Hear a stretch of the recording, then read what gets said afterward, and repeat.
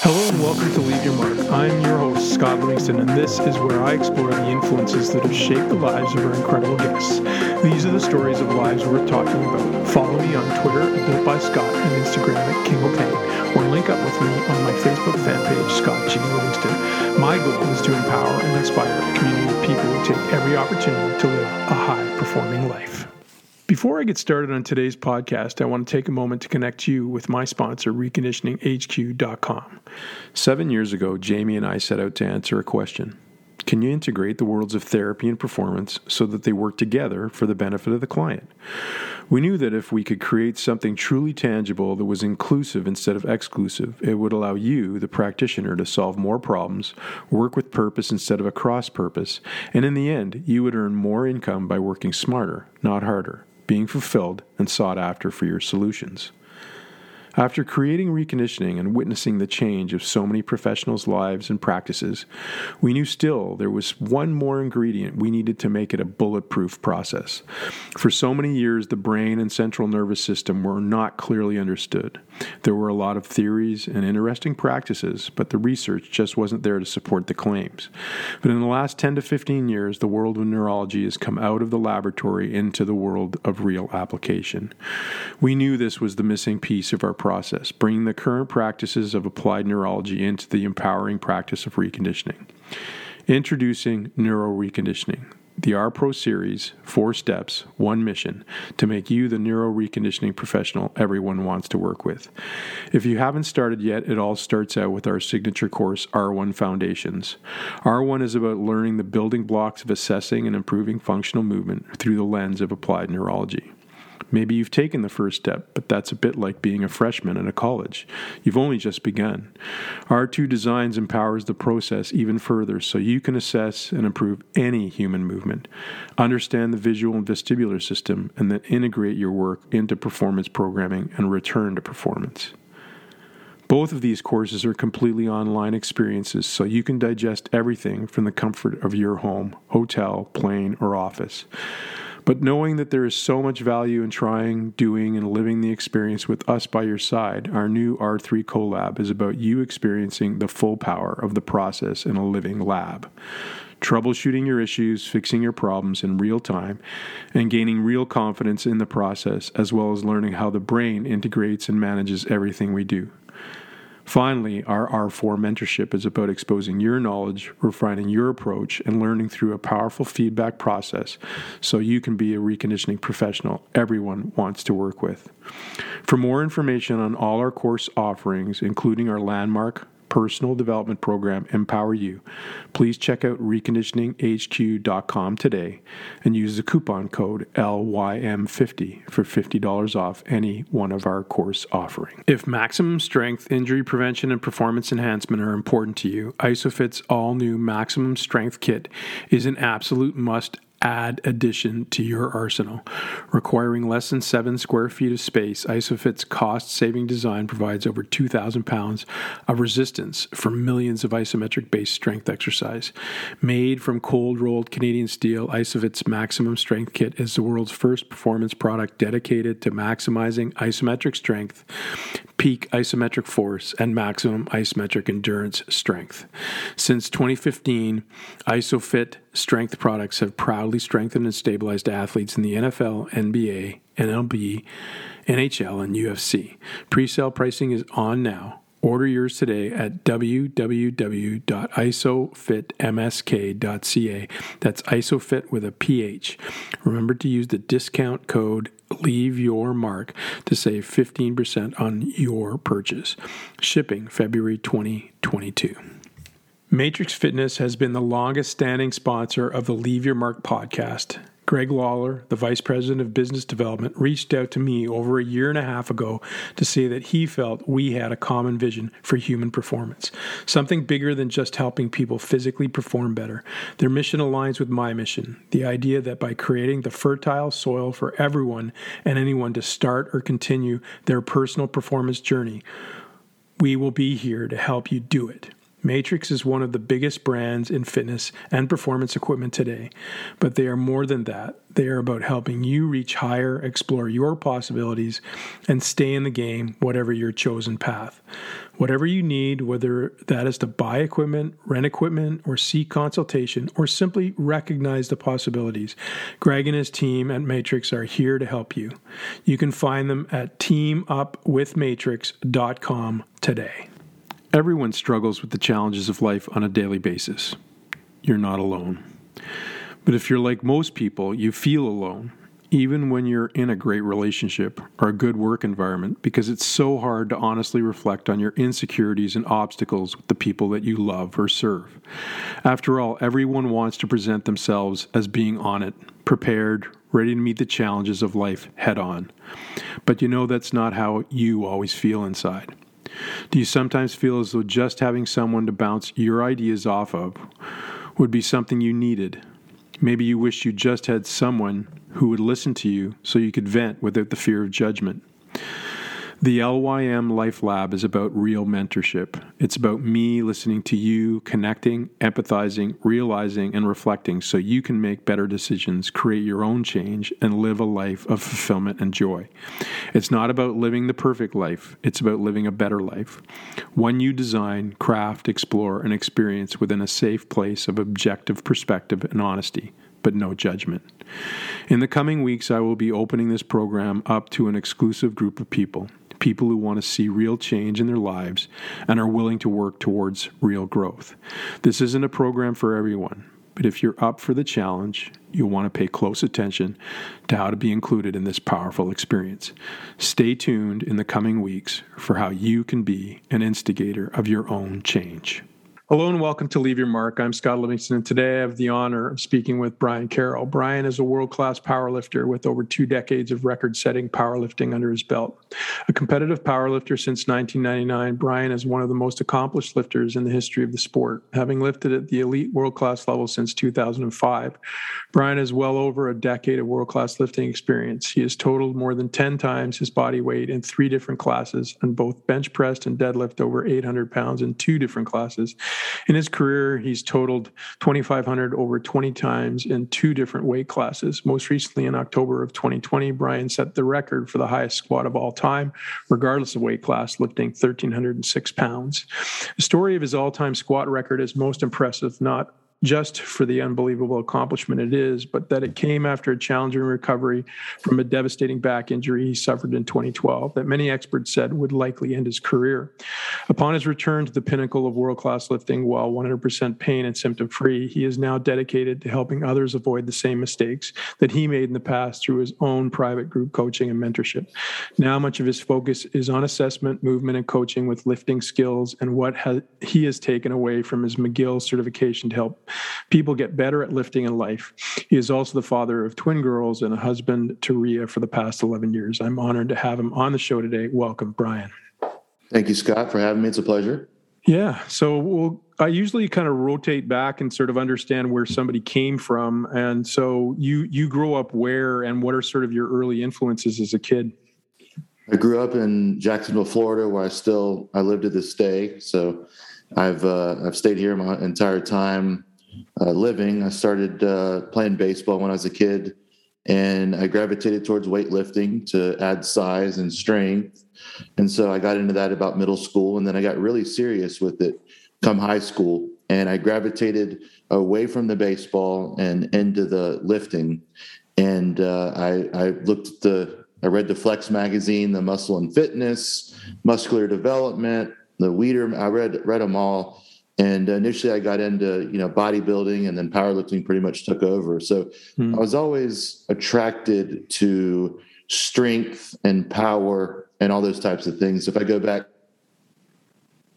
baseball was about strength and power with Mark McGwire, Sammy Sosa, Barry Bonds. I mean, we could talk about that all day, but to stay on track, I always looked at strength and power is what I enjoyed. And I was strong in high school. I think I benched, actually not think, but I know I benched 315 in 11th grade when I was 16. And I just kind of took off from there and fell in love with weight training. And it's led me down this path that I am now. And I'm able now to help people all over the world. I do consults with people for their back all over the world. I mean, just last week I worked with someone in Norway, in Vietnam, in Canada, in London, just all over the place. And then, with the state of the world right now, I can't see as many people in person, but I do have my own gym here where I do see people that are more local to Florida and the southern states of the United States. So Jacksonville is where I grew up. It's where I live in North Florida. And it's a beautiful time of year, especially right now. Yeah, it's not, the humidity hasn't started striking you too yet. What's the essence of what you fell in love with when you say you fell in love with weightlifting and powerlifting? What did you fall in love with? Was it being strong? Was it the competition? Was it seeing what you could do with your inner self in some sense? It was definitely the competition, and it was being from a team background for so long, playing baseball. I liked only depending on myself. So it's a little bit different. It's a little bit more of a selfish endeavor. It's not so much of the team camaraderie, although to be a successful powerlifter, you have to have a good team around you. So all you have to do basically in lifting is you have to show up. You have to do what you have to do what you have to do. And it's good because you can blame other people, but it doesn't matter. You can only blame yourself. So I like to push myself to the limit. And I always had in the back of my mind the last 20 years while I've competed is I wanted to make sure that I got everything out of my body that I could. I wanted to go to another level that I didn't go with baseball. So that was my second stab at a sport where I just wanted to make sure I got the absolute most out of it. So the drive to get bigger and stronger, and knowing there's always another number that you can chase. There's always someone that's going to be better than you or someone right there on your heels. All of that really inspired me to really have tunnel vision for the last 20 years and make that my sole focus in my life a lot of the time. And then with that can come the dark side of strength training and lifting, the mental struggles, of course, the physical struggles, which I'm sure we'll talk about, which led me down my path with Dr. Stuart McGill in 2013. But I love the ups and downs and the highs that you get from accomplishing not just a world record. I've been lucky to set about 6 all-time world records in the squat over my 20 years, so you have different lists in powerlifting. You have world records for weight classes. You have world records for testing or non-tested. You have world records for age divisions and whatnot, equipment you're wearing. So I've been fortunate enough to hit all-time world records at 220, 242, 308, and super heavyweight. So there was always something bigger that I could chase. And it came to the point last year that I never really thought, coming back with Dr. McGill, I never thought that I'd squat over 1,200 pounds again, because I'd squatted 1,200 pounds pre-Dr. McGill, but I had to keep my body weight down low. So for the longest time, I never even thought about squatting over 1,200 pounds again. And I ended up squatting over 1,300 pounds and saying that, okay, I've gotten enough out of my body. If I keep going to the well too many times, I'm going to get jacked up in some other way. I'm going to get hurt. So once I hit that number that I never really even considered hitting before, I'm like, I'm good. So that drive kept me going for all this time, but now it's time to do something else. Wow.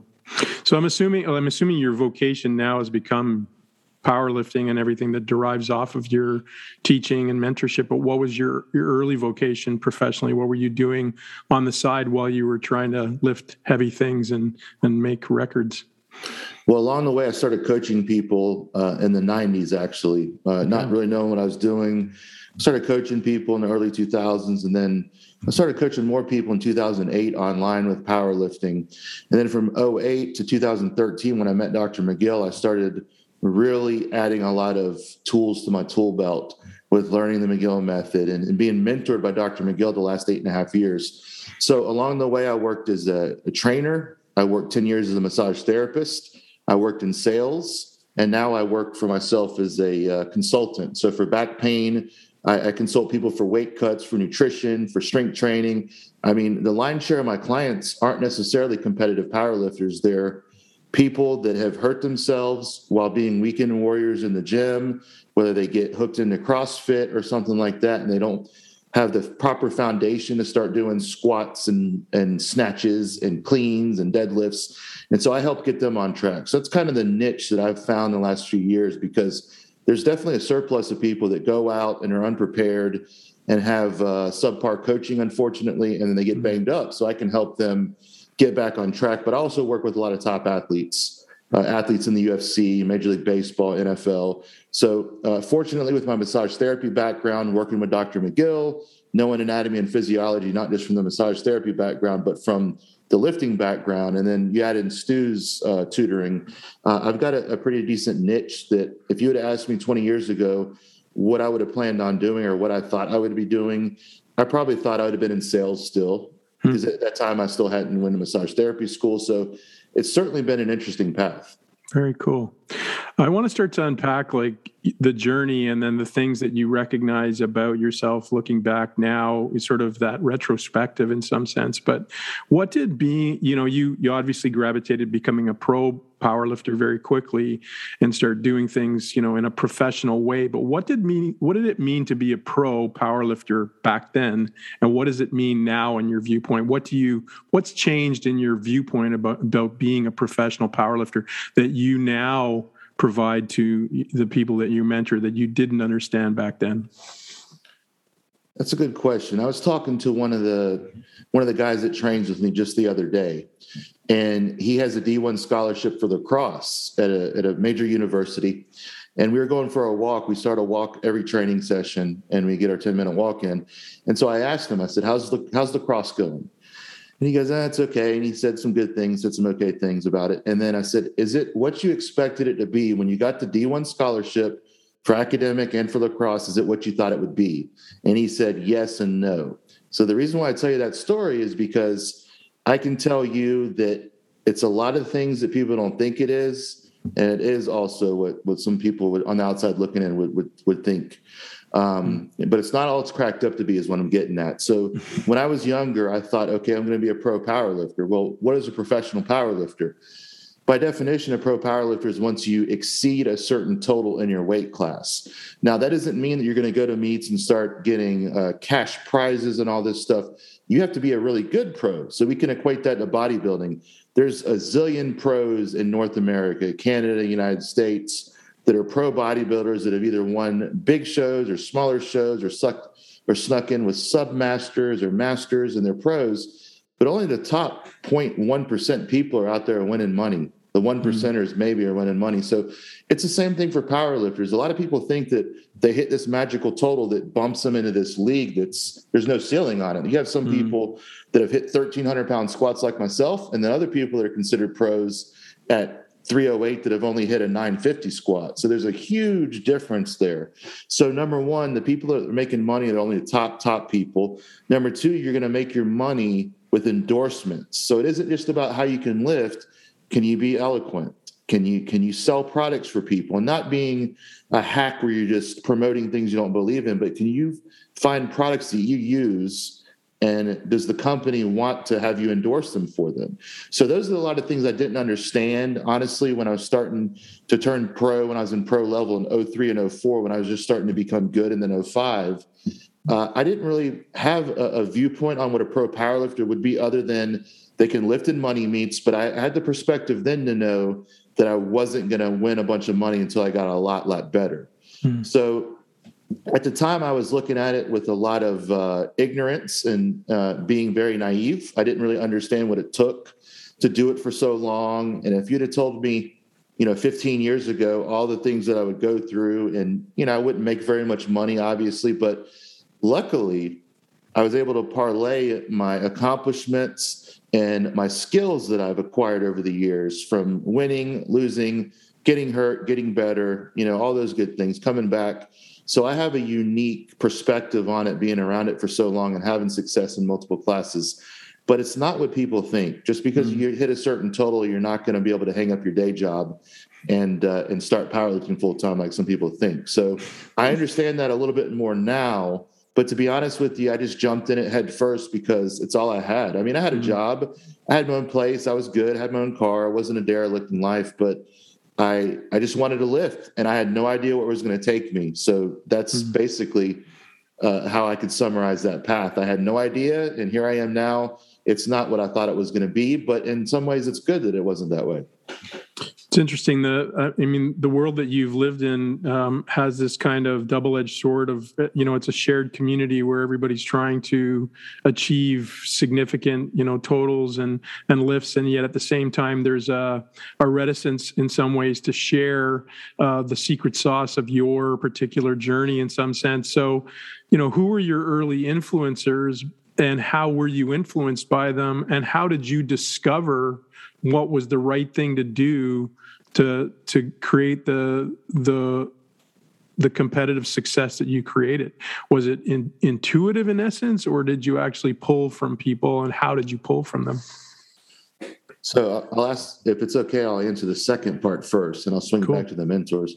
Yeah. Failing, just doing it. Just, some people say, I have people ask me, I've written a few books. I wrote Gift of Injury with Dr. McGill. I've written 2 other books on my own, 10/20 Life and Cutting Weight. People ask me, how do you write a book? And I say, well, how do you write a blog? How do you write a post on Facebook? You start and you just write. You're going to mess up. You're going to scratch it out. So the thing that helped me succeed is, yes, it was a lot of intuition, because I had a nice instinct for what worked for training and what didn't. But a lot of it was just failing and just doing it, not being afraid to just go out there and lift. And I didn't have a lot of people that closely watched over with my powerlifting at first, but I did have mentors when I was 16, a guy named Skip Sylvester. And then when I started getting really serious into powerlifting, after I learned the basics from him, he's the one that pushed me to do my first competition, but he didn't baby me. He told me, here's where you need to compete. Here's how you wrap your knees, so on and so forth.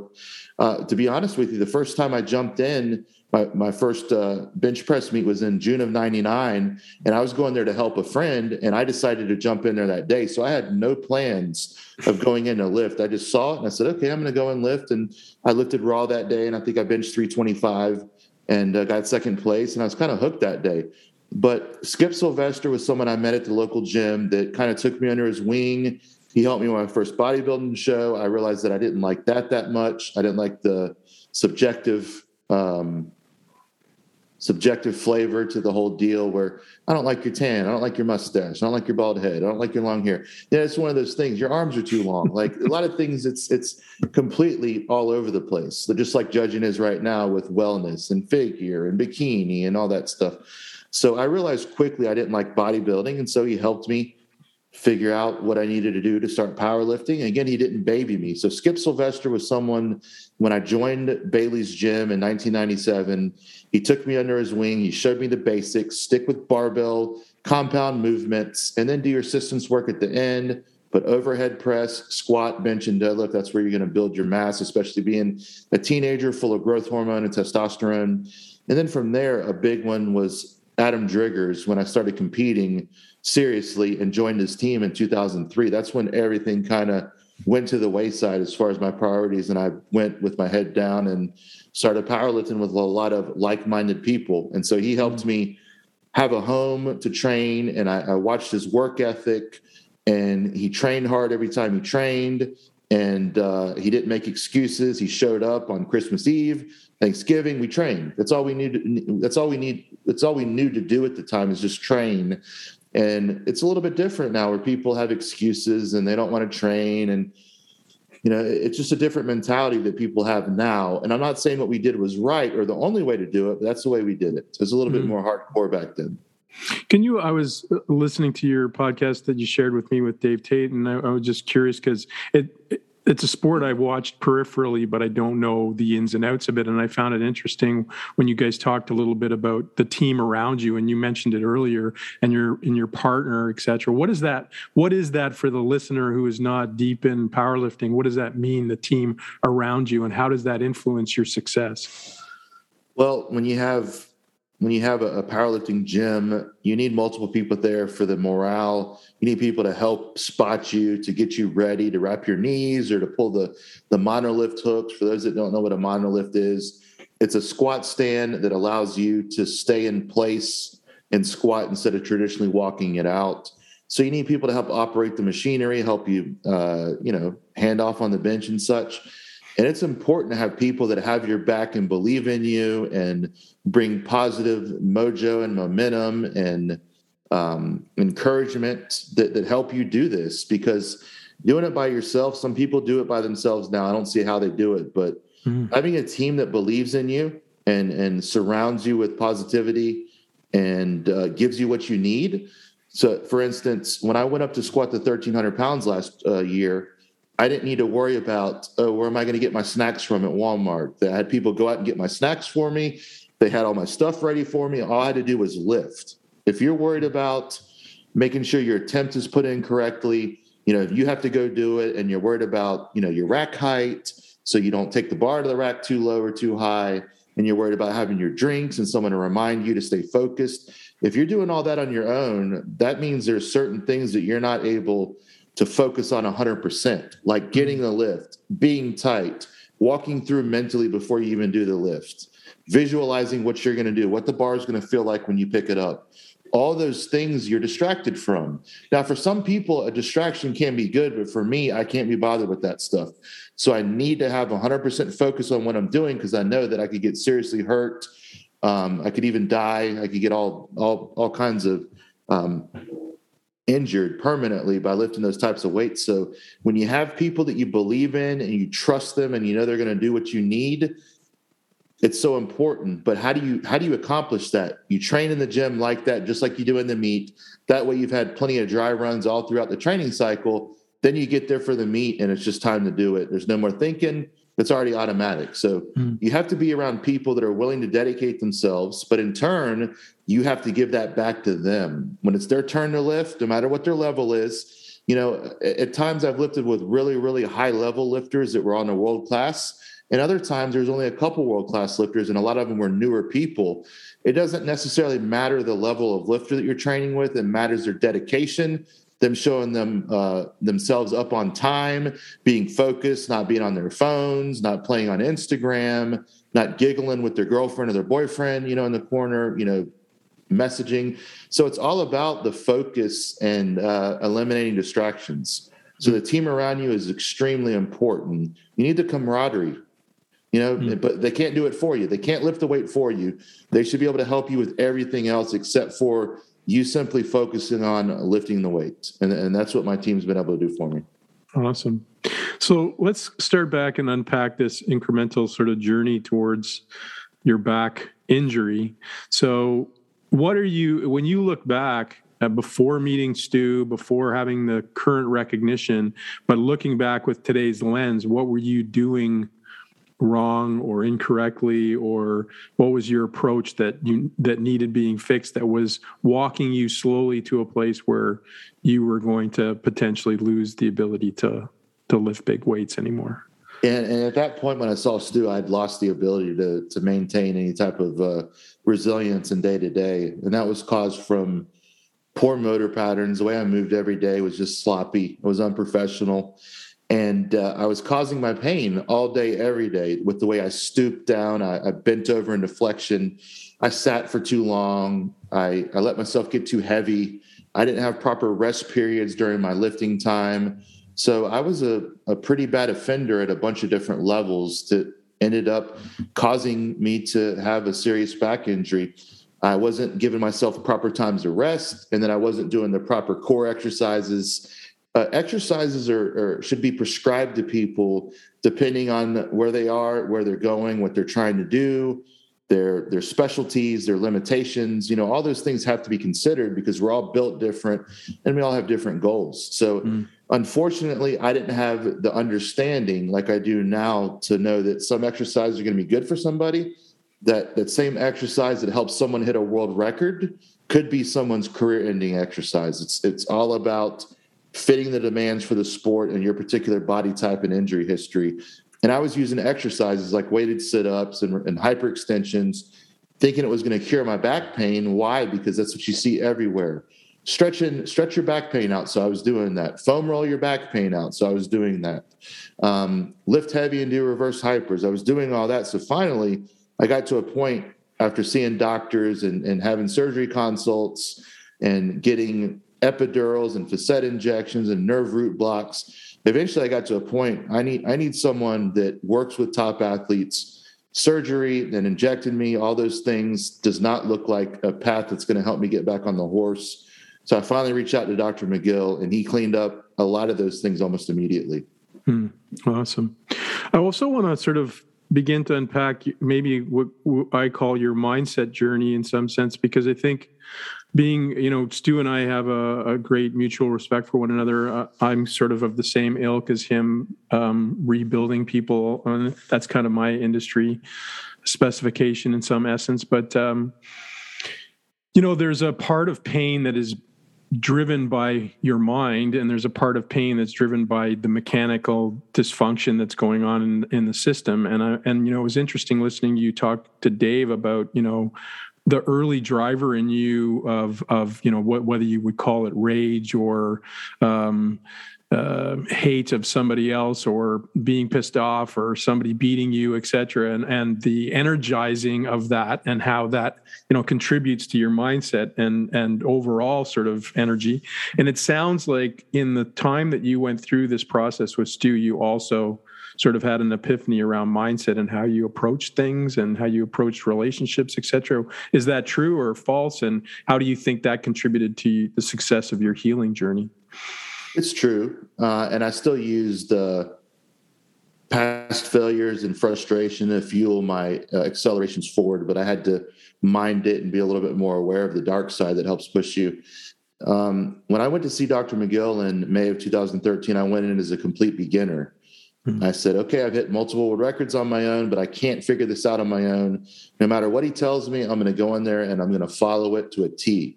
And so I went in there as a humble beginner. And I think that was one of the biggest reasons why I got better, is because I just turned it over to him and just let him do his thing. And come to find out, I was causing a lot of my own pain with the way I moved and, moving poorly over and over and lifting with bad form sometimes and muscling through it. And that mentality of just pushing through it, like you hit on a minute ago, was part of the reason why I was hurt, because I always wanted to drive. I always wanted to beat people. I always wanted to be my best. I didn't want to look back and say, I didn't quite, put everything, in like I could have. I wasn't quite all in, or I didn't try this. I didn't try that.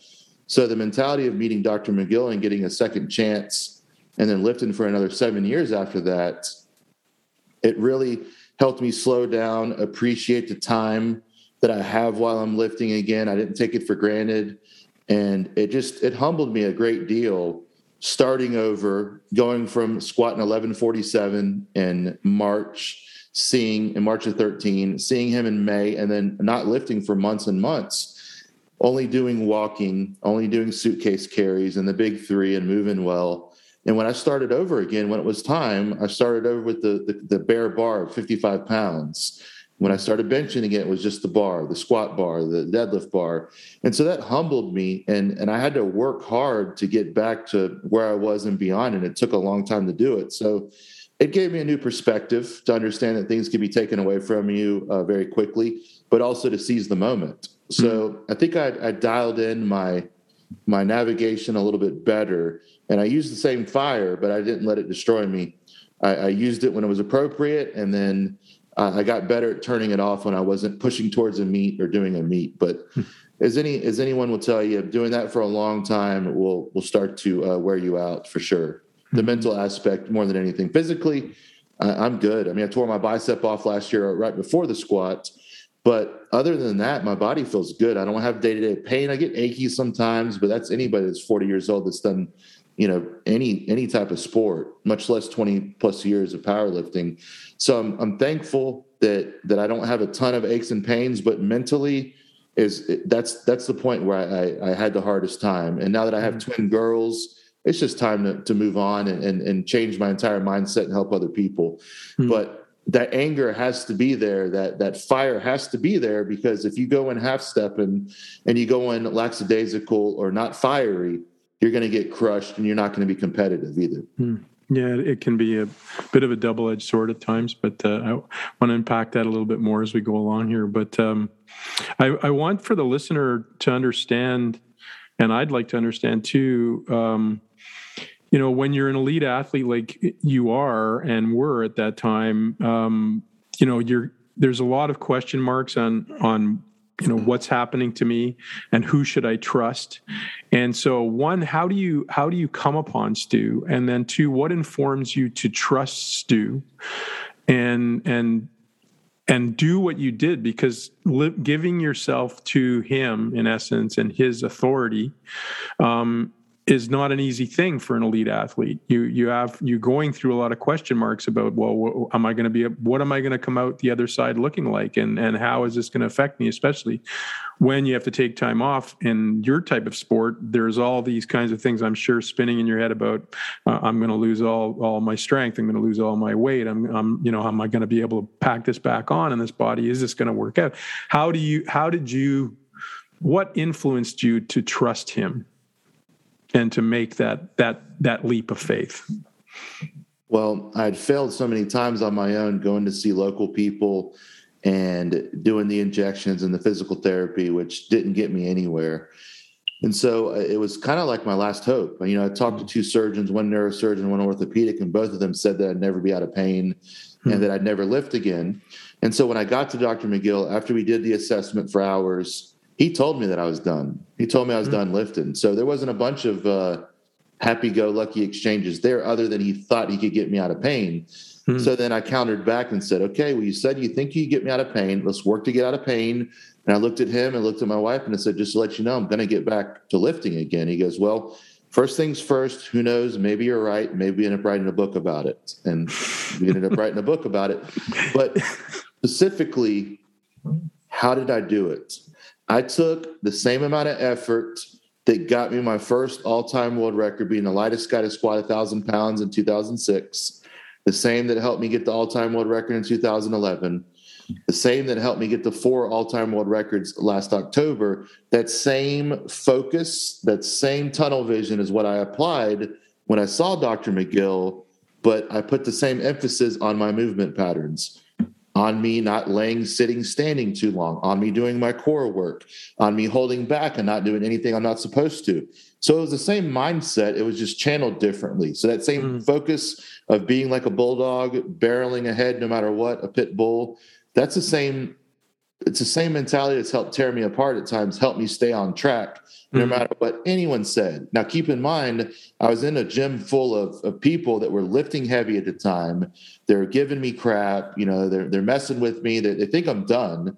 I had some people move into town just to train with us, and here I am, broken, doing bird dogs on the ground when they think I'm going to come and I'm going to train with Brian. We're going to squat 1,200 pounds, and there I am starting over. But there's people that saw me day in and day out moving well, holding back, not giving in to being goaded into lifting or anything. So it was the mindset of knowing that I'd failed on my own, knowing that I know Dr. McGill is the best at what he does, and there's just that this is the way that it has to be. So I put 100% faith in him and put all my eggs in one basket. Now, there are a set of questions that I like to use. And with Dave Tate, you mentioned the podcast a minute ago, there's 6 questions, and roughly just going through them quickly. Whenever you have someone that you're thinking about utilizing as a consultant or a coach or a mentor, there's 6 questions that you can ask yourself. And I've kind of like made these my own a little bit, but he gets the credit for coming up with them. So you ask yourself, who is this person's mentors? What have they done? What's their education? Who have they helped? Do they practice what they preach? And there's another one, about have they been able to make people better than themselves or something along those lines. So if you can answer about 4 of those questions, good or bad, you can know a lot about the person you're working with. And it's not just about their education, okay? It's not just about what they've done. No, but both of those do matter in a certain extent. Who have they helped? Who have they made really good? Those things also matter too. And of course, who are their mentors? You need to look at all those things. And I was able to find those things out very easily about Dr. McGill because they're apparent all over the place. And when I got to talk to him a little bit more, of course, the confidence grew. So he showed me, I was able to buy in with Dr. McGill because he showed me right away how to create my pain, how to take it away, how to create it, how to take it away. And no one had ever showed me that before. So the longer that I was with him, the more I bought into it. And by the time I left and went home, I was well on my way to recovering and moving well and buying into the McGill method and just letting my pain settle, not rushing to get back to lifting, just doing one day at a time. That's beautiful. I from that Tate interview, I thought it was a reflection on every I would call it performance or athletic culture, that there's always guys like to test one another and push each other a little bit and chirp each other, and the gym is no different than that. And so you're in the midst of doing a bunch of things that nobody's ever seen before, or everybody thinks is, I remember when I first started working with a bunch of bobsledders with Team Canada, and they would, we would do some of these adjunct exercises, and they always like to call them the fluff exercises. Right. How did you manage the chirping, and effectively, how has your journey and your success in that journey influenced those around you, seeing what you actually achieved doing some of that adjunct work? There weren't a lot of powerlifters 8.5 years ago doing this. McGill was obviously world renowned, but not so much in the powerlifting world.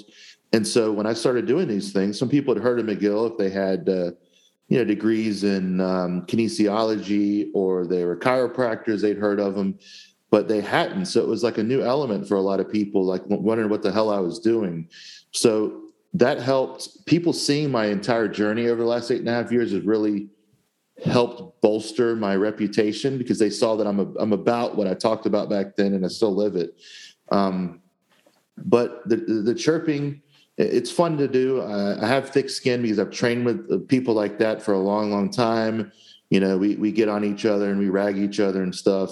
I grew up doing it with my friends. You can't let people determine your direction. That's the thing, whether they're being ruthless or they're just being, a buddy and like you said, chirping. You can't let them determine your path regardless, whether they're your enemy or your friend. You've got to know where you need to go regardless. So a lot of the times people would get on my nerves, but I would just stay focused. Use that fire to keep you focused. I used to have conversations with people, and I might have even talked about this on one of Dave's podcasts.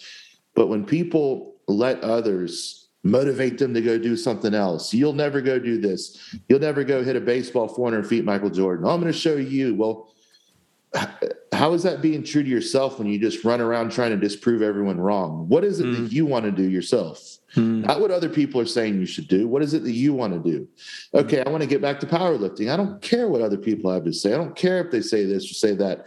Let's just see what happens in a couple of years when I'm back and I'm better than ever and I'm hitting records. That was my focus at that time. But also, it was a learning experience because I wasn't 100% confident that I was going to get back there on the inside. On the outside, I was like, nope, I'm going to be back. I'm going to be back. So it was one of those things that I knew my pain was winding down, but the first time I pulled 315 again, that's 30% of my best deadlift, 800 or whatever you want to call it, and it didn't move well. I was having to fake it until I made it, because that's a long way away. But I just kept plugging away, and people saw I got better and better and better. And most importantly, they weren't hearing me complain about my back, so they believed it. Yeah, I wanted to... I don't even know if you can put it into words, but when those early days when you're starting again, in essence, like, how does somebody? It's almost the same question that you ask somebody who's looking at Mount Everest and they're standing at base camp, and there's this sense that, holy geez, I've got to climb this mountain, and you're back down at numbers like 300 and 400 pounds, where you're working your way to 1,300 pounds. What is that's like, I don't even think most people actually understand what that means, but it's unfathomable. It really is like the concept of climbing Mount Everest. How do you even start to recognize this is possible? Because you did it before? Quick break here, and we'll be back in a couple of seconds with our podcast guest. The reconditioning process is powerful, it's provocative, and it has become a sought-after capacity in the human performance world. ReconditioningHQ.com has released the R-Pro series, a 4-step turnkey process to integrating the worlds of therapy and performance. 4 steps, one mission: to make you the reconditioning professional everyone wants to work with. The first step is R1 Foundations, and it's recently been turbocharged with the injection of applied neurology.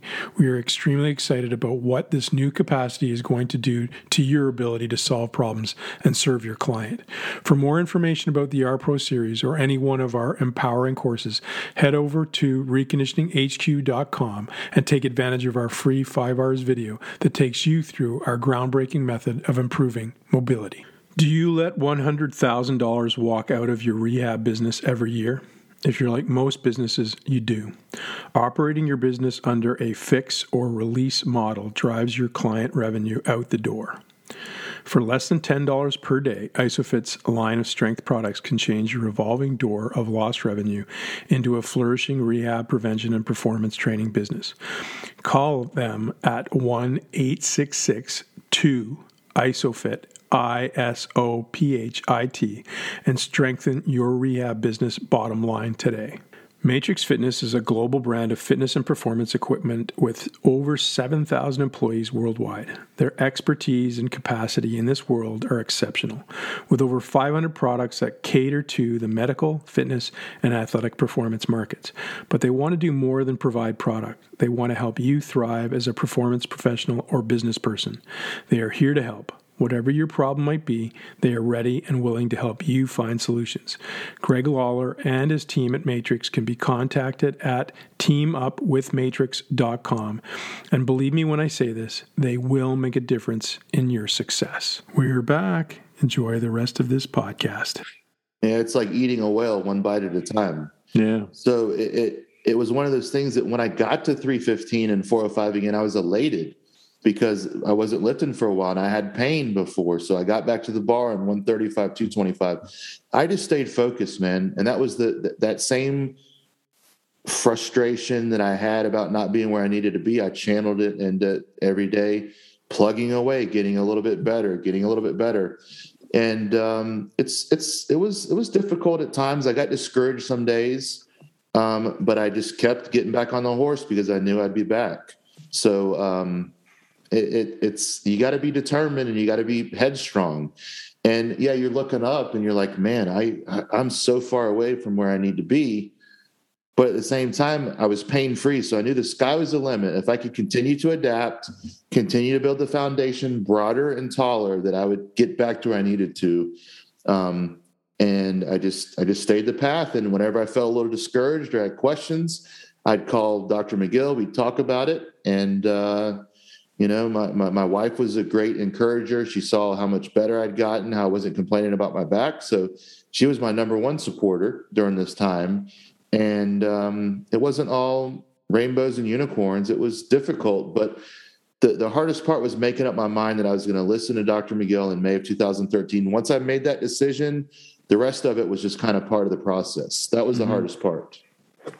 I'm going to read something to you. This is a book called The Day You Were Born. It's written by a woman named Linda Joyce, who's an astrologer who combined numerology with astrology. And I found this book about almost 20 years ago now, and it really struck me that each of the birth dates, she combines numerology with astrology and gives you your fundamental purpose. And after I read it, yours, I was like, wow, this strikes me after listening to your interview and again today. So you're a Leo 4, born July 31st, correct? Before I start reading this. So to use your versatility, this is your purpose, to use your versatility and your catalytic nature to separate from security and manifest your dreams in the world, to change the lives of all you meet, to change the world through your ideas, actions, and unique ability to destroy and rebuild within the system. Man can starve from a lack of self-realization as much as they can from a lack of bread. Richard Wright, native son. The sun 4 dynamic brings the power to shatter opposition through the incredible ability to use whatever is available. Life seems like a series of uncontrollable events. Leo 4s love dodging debris. They are attracted to tension and chaos. If it's not available, they know how to create it. They are catalysts and the center of other people's lives. Either through their quiet courage or their outspoken individualism, they give others strength and insight. Struggle and discipline have toughened the Leo 4. In fact, this dynamic is so strong, it can be dangerous if it's handled improperly. Without sensitivity and a desire to contribute something to mankind, Leo 4s can be hard, cruel, and cold, believing they have all the answers to their lives and others. And yours. Their ingenious approach to life makes them inventors. They create what they need as they go along. Leo 4s must not forget that boundaries help accomplish goals. They must embrace the discipline, and when faced with impossible odds, they should tackle the little stuff first. They'll be stronger when a few obstacles are out of the way. The roller coaster of life will always be there. Leo 4s should know that the ups and downs teach them just how good they are when the adrenaline's flowing. Yeah, and can definitely rub people wrong. I don't know if you know this, but Arnold Schwarzenegger is July 30th, so you guys share a close birthday. Yeah, yep, I do know that. Very cool. That's interesting. Yeah. The reason I bought the book, actually, I tell this story sometimes after I read it, but I had gone through my second divorce, and I always liked astrology. I wasn't a massive believer in it, but I picked up this book and I started reading it, and I'd always had my favorite saying taped to the top of my desktop, which is, some men see things as they are and say why, I dream things that never were and say why not. So this is taped to my desktop for a good 10 years, and I pick up this book and I go to December 3rd, Sag 3, and I read my purpose, and I'm like, wow, that really resonates. And the saying it has, because she has a saying in each one, was, some men see things as they are, say why, I dream things that never were and say why not. So I'm like, well, I got to buy this book. And so for every guest I have, I always read that. But that struck me. It sounded very much like the man that I was listening to. So very cool. That's very interesting to hear that. And yeah, there's a lot there, but definitely if I don't have a path to keep me on, I can destroy myself. Absolutely. And anything in my path, unfortunately, if I don't stay on the right path, that path is very detrimental. I want to unpack, becoming a husband and then becoming a father and how those things have influenced you over time. Obviously, you've been married to your wife, Ria, for 11 years. Like, how has she been the yin to your yang or support system? And maybe sometimes how has she challenged you to, to maybe not give up or to change tact or whatever it's been in your situation as you've gone along together? So she came into the powerlifting when I was, in the middle of kind of getting really good and winning titles and everything. So she came in when I basically told her that, this is my number one, and, you'll basically, like a jerk, mid-20s jerk, said, this is my priority, nothing else matters really. And she's like, okay, whatever. And she traveled with me to meet. She cut weight with me in the sauna. I mean, she's been there in the good, bad, the ugly during my injury. And she's good because I'm the creative type. She's the organized type. You don't have a lot of creativity with the organization for whatever reason. It's hard. There are some people I know that are super creative and they can just boom, boom, boom, put things away as they create. Me, it's just not me.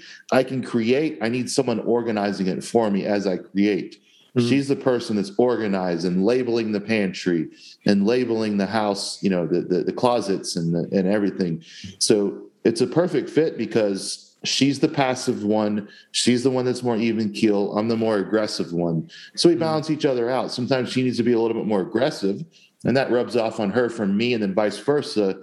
I need to be more passive sometimes and shut my mouth, and I've learned from her to back off and, maybe just let things go. She's really good with ignoring. One of my mentors one time told me, it's a very simple phrase, but I never put this into practice. You don't have to swing at every pitch.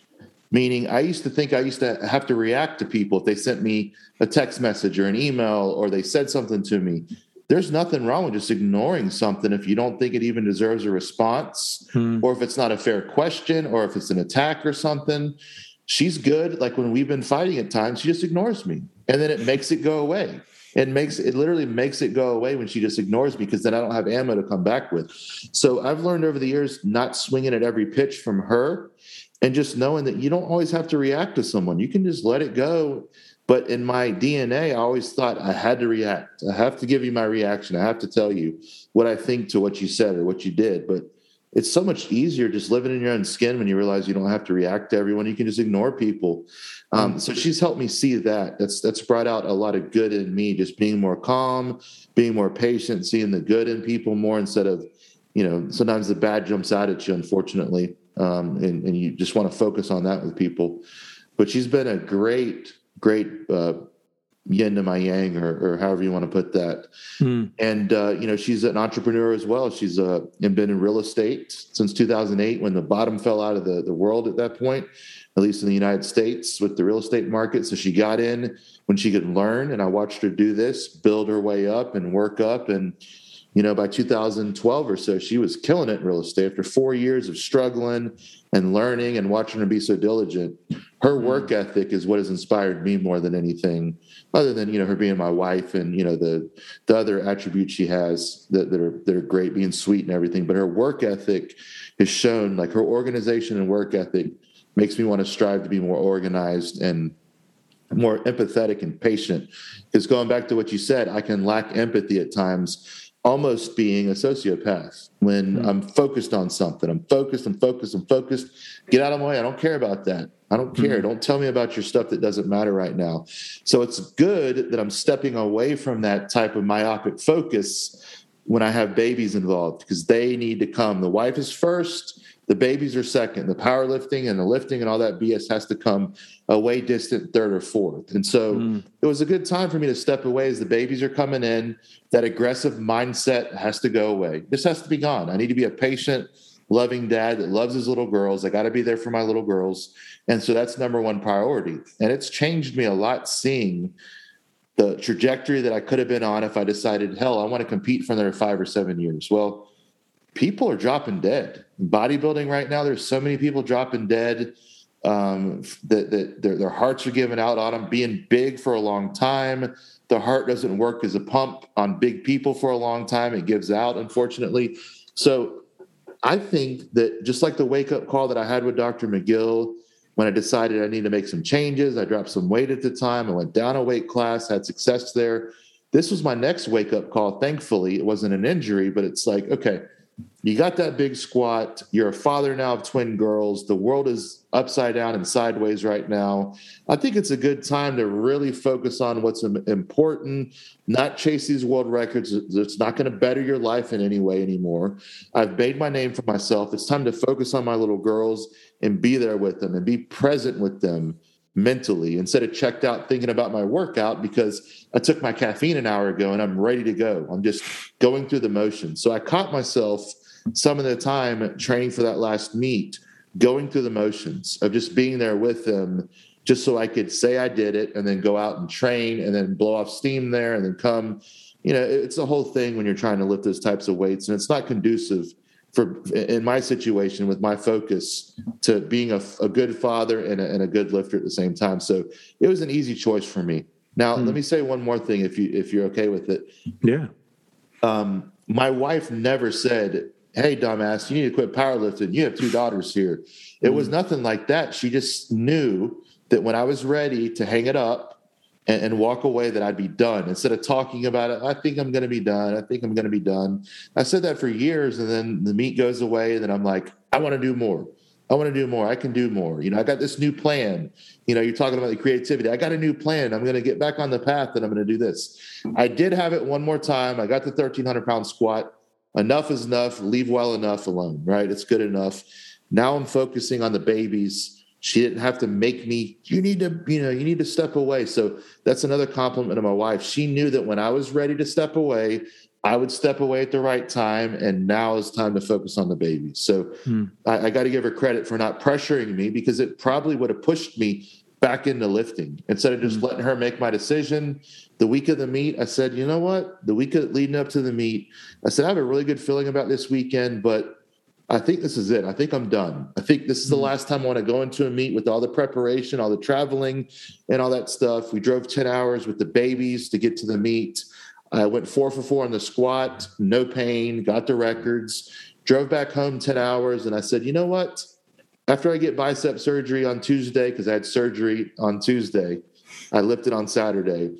After the surgery, going into the surgery, I said, you know what? I'm done. No one needs to talk to me about it. No one needs to give me my pros and cons, do my Benjamin Franklin. No, I'm just done. I know in my heart I'm done. And I thank God that she didn't push me to come to that decision, because whenever you have a force to walk away from training or from sport or whatever, you're always going to gravitate back toward it unless you're truly done. Unpack that just a little bit for me, to inform, because I have a diverse listening group, and some of them are performance athletes at the highest level too. And I'm just kind of, every great athlete comes to a place where they have to choose to retire, and sometimes they don't choose it; chooses it for them. You almost ran into that back in 2012, and now later on, you're actually making that choice for yourself. And you kind of just unpacked part of it, but I'm kind of curious, as you're making that decision, is there a moment after you've said, I'm done, that you question it? And what are some of the questions that you sort of answer for yourself to inform yourself that it's the right decision for you? Well, I've always wanted to have my cake and eat it too. I want to be a great dad, a great husband, successful in business, helping people get their life back on track with their back pain, whatever it may be. But another thing that helped me decide that I no longer needed to compete is because it would take away from my work. I had a high demand for people to see me, to consult them.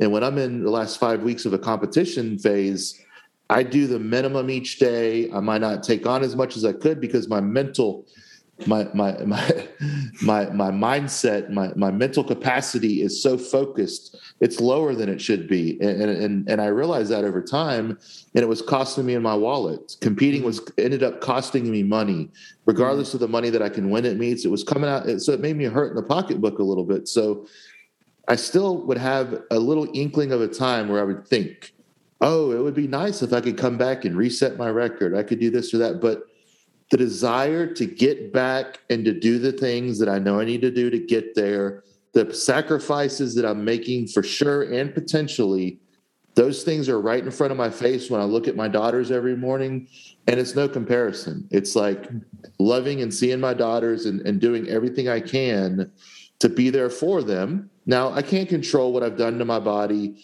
what kind of condition I might be in now, which I'm healthy. I'm relatively healthy, being 40 years old and competing for 22 years. With that said, I'm not going to act like I didn't put miles and damage to my body. I want to mitigate whatever I've done, and I don't want to further build upon that with blood pressure issues. I mean, God knows what your blood pressure is in the bottom of a 1,000-pound squat or 12 or 1,300-pound squat. It's not good.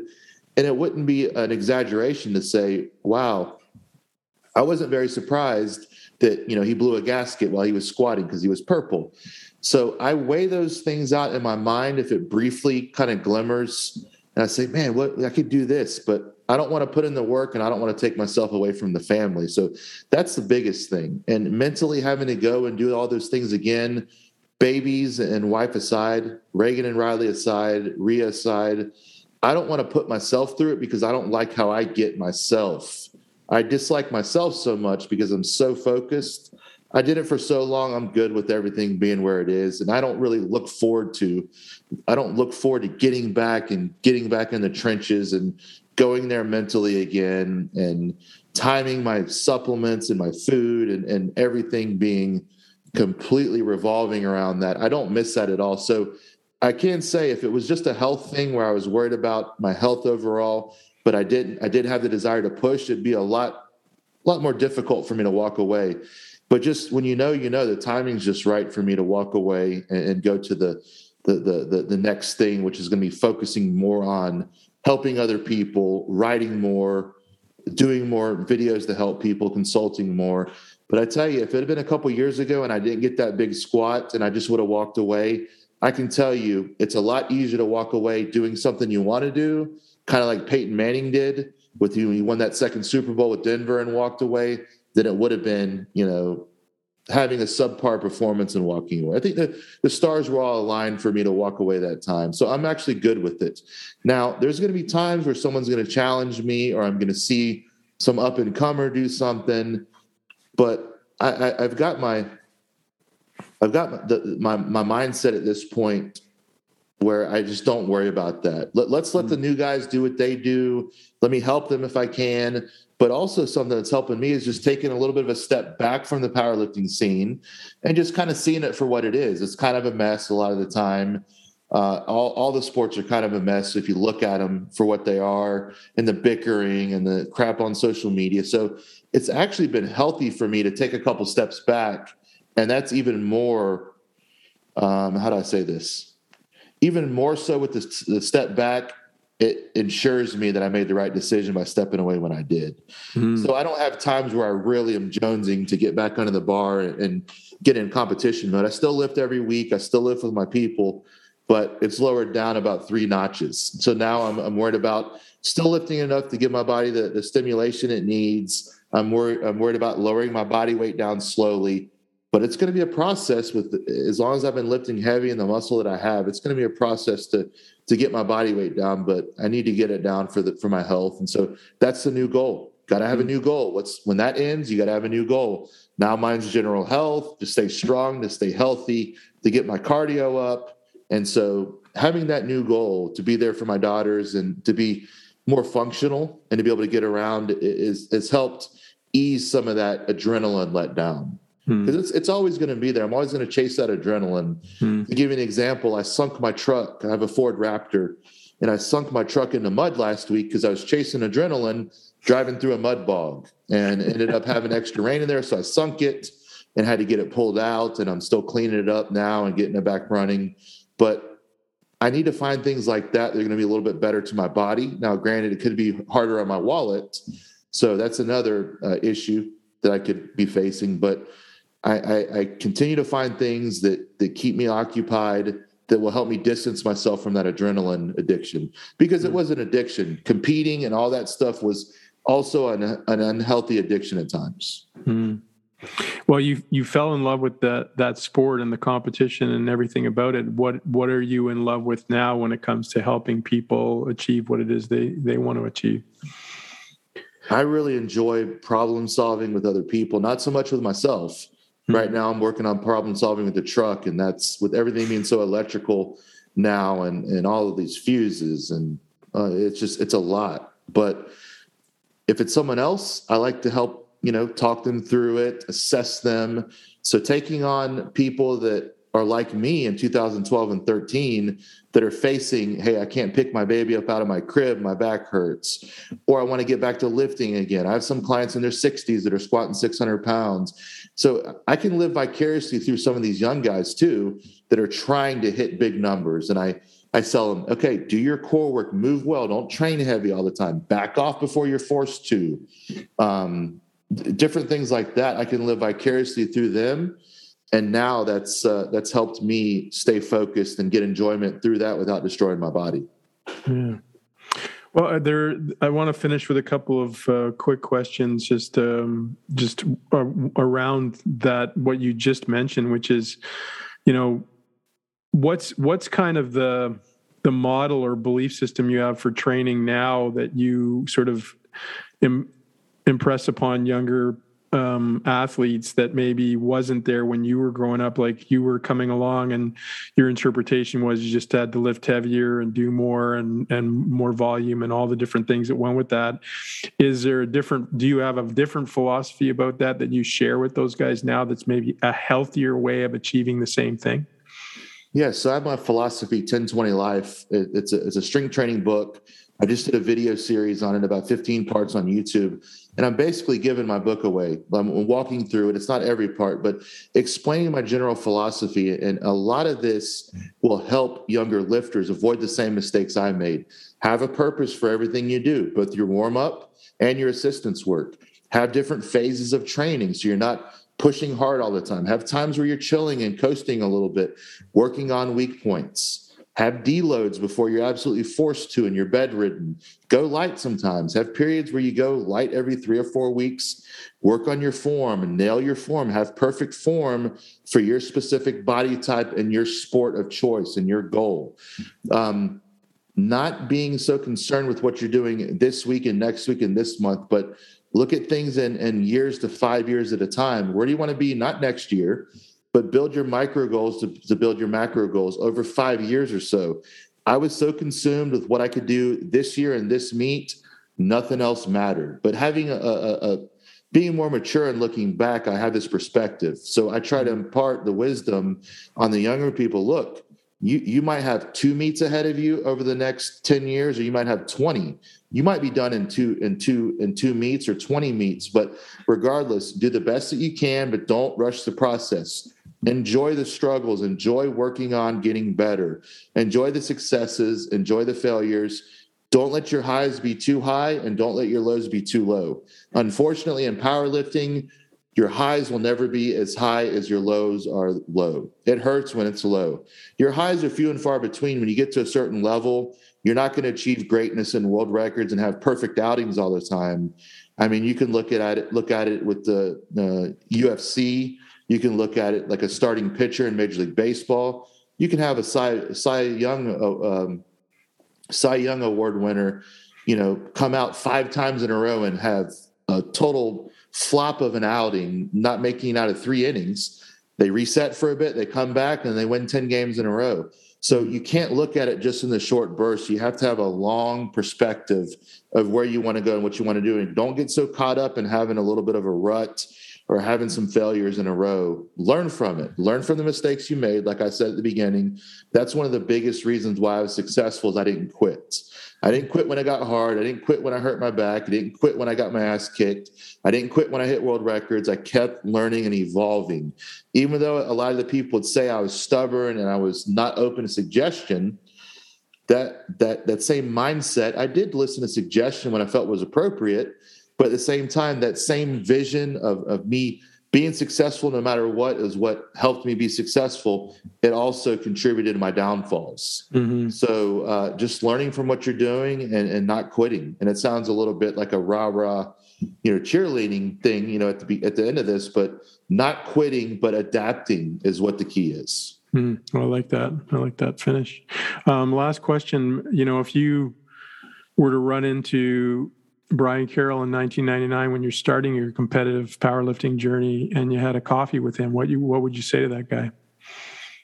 You need to gain some weight. No, you need to get bigger. You need to shut your mouth.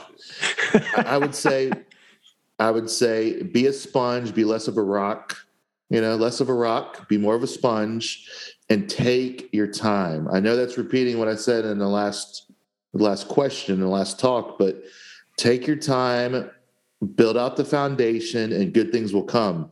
But I want to say that when I first started powerlifting, I never expected to achieve 1,000-pound squat and a 2,730-pound total. I had an email address that said Brian Carroll 2100. That's what I wanted to achieve one day. I wanted to squat 800. I wanted to total 2,100, which would have been an 800 squat, a 600 deadlift, and a 600 bench and 700 deadlift or something like that. That's all I wanted. So think big, but also be realistic when you assess yourself, your body type, your structure. I mean, we want people to think big, but we also want them to be realistic. Meaning, when I was coming out of high school, I don't think that I should have listened to someone if they were telling me that I should try to be a basketball center. You know what I mean? At 5'9". So we have to be realistic to your body proportions. But at the same time, you got to dream big. You got to dream big. You got to think big. And don't let people tell you can't do something. I had people tell me all the time that I'd never squat 1,000, never squat 11, 12, or 13. So use that as fuel in your gas tank to keep you going in the direction you want to go. Don't let people sidetrack you with their opinions. Now, if you respect them, like Dr. McGill said, you need to back off. You need to reset. Then when you got to compromise sometimes with someone like that and say, okay, I'm going to listen to you, but just know when we get to the point that you say we need to get to, I'm going to reboot things again. I'm going to go after it. So knowing when to back off and knowing when to push is an art to everything. It's an art to negotiating. It's an art to training. It's an art to business. And I'm still learning those things. But if I could have learned that a little bit early on, I probably wouldn't have listened anyway. I probably wouldn't have listened, honestly. I was more of a rock instead of a sponge. I'm a little bit more of a sponge now. That's awesome. That's a great way to finish, Brian. Thank you for your time. It's been nice to unpack your story, and I'm sure there's a lot of value there for my listenership, and I appreciate you taking the time with me today. Scott, thank you so much for having me on. It's been a pleasure. Yeah, have a great day. You too. Thanks for joining us today on Leave Your Mark. I hope we've left a mark on you today, and we wish only that you pay it forward by sharing this story, taking the time to rate and comment on this podcast. Please follow us at Twitter at Built by Scott and Instagram at King O'Payne, and become a member of this community at Scott G. Livingston on Facebook. Have a great day. Music by Cedric de Saint Rome.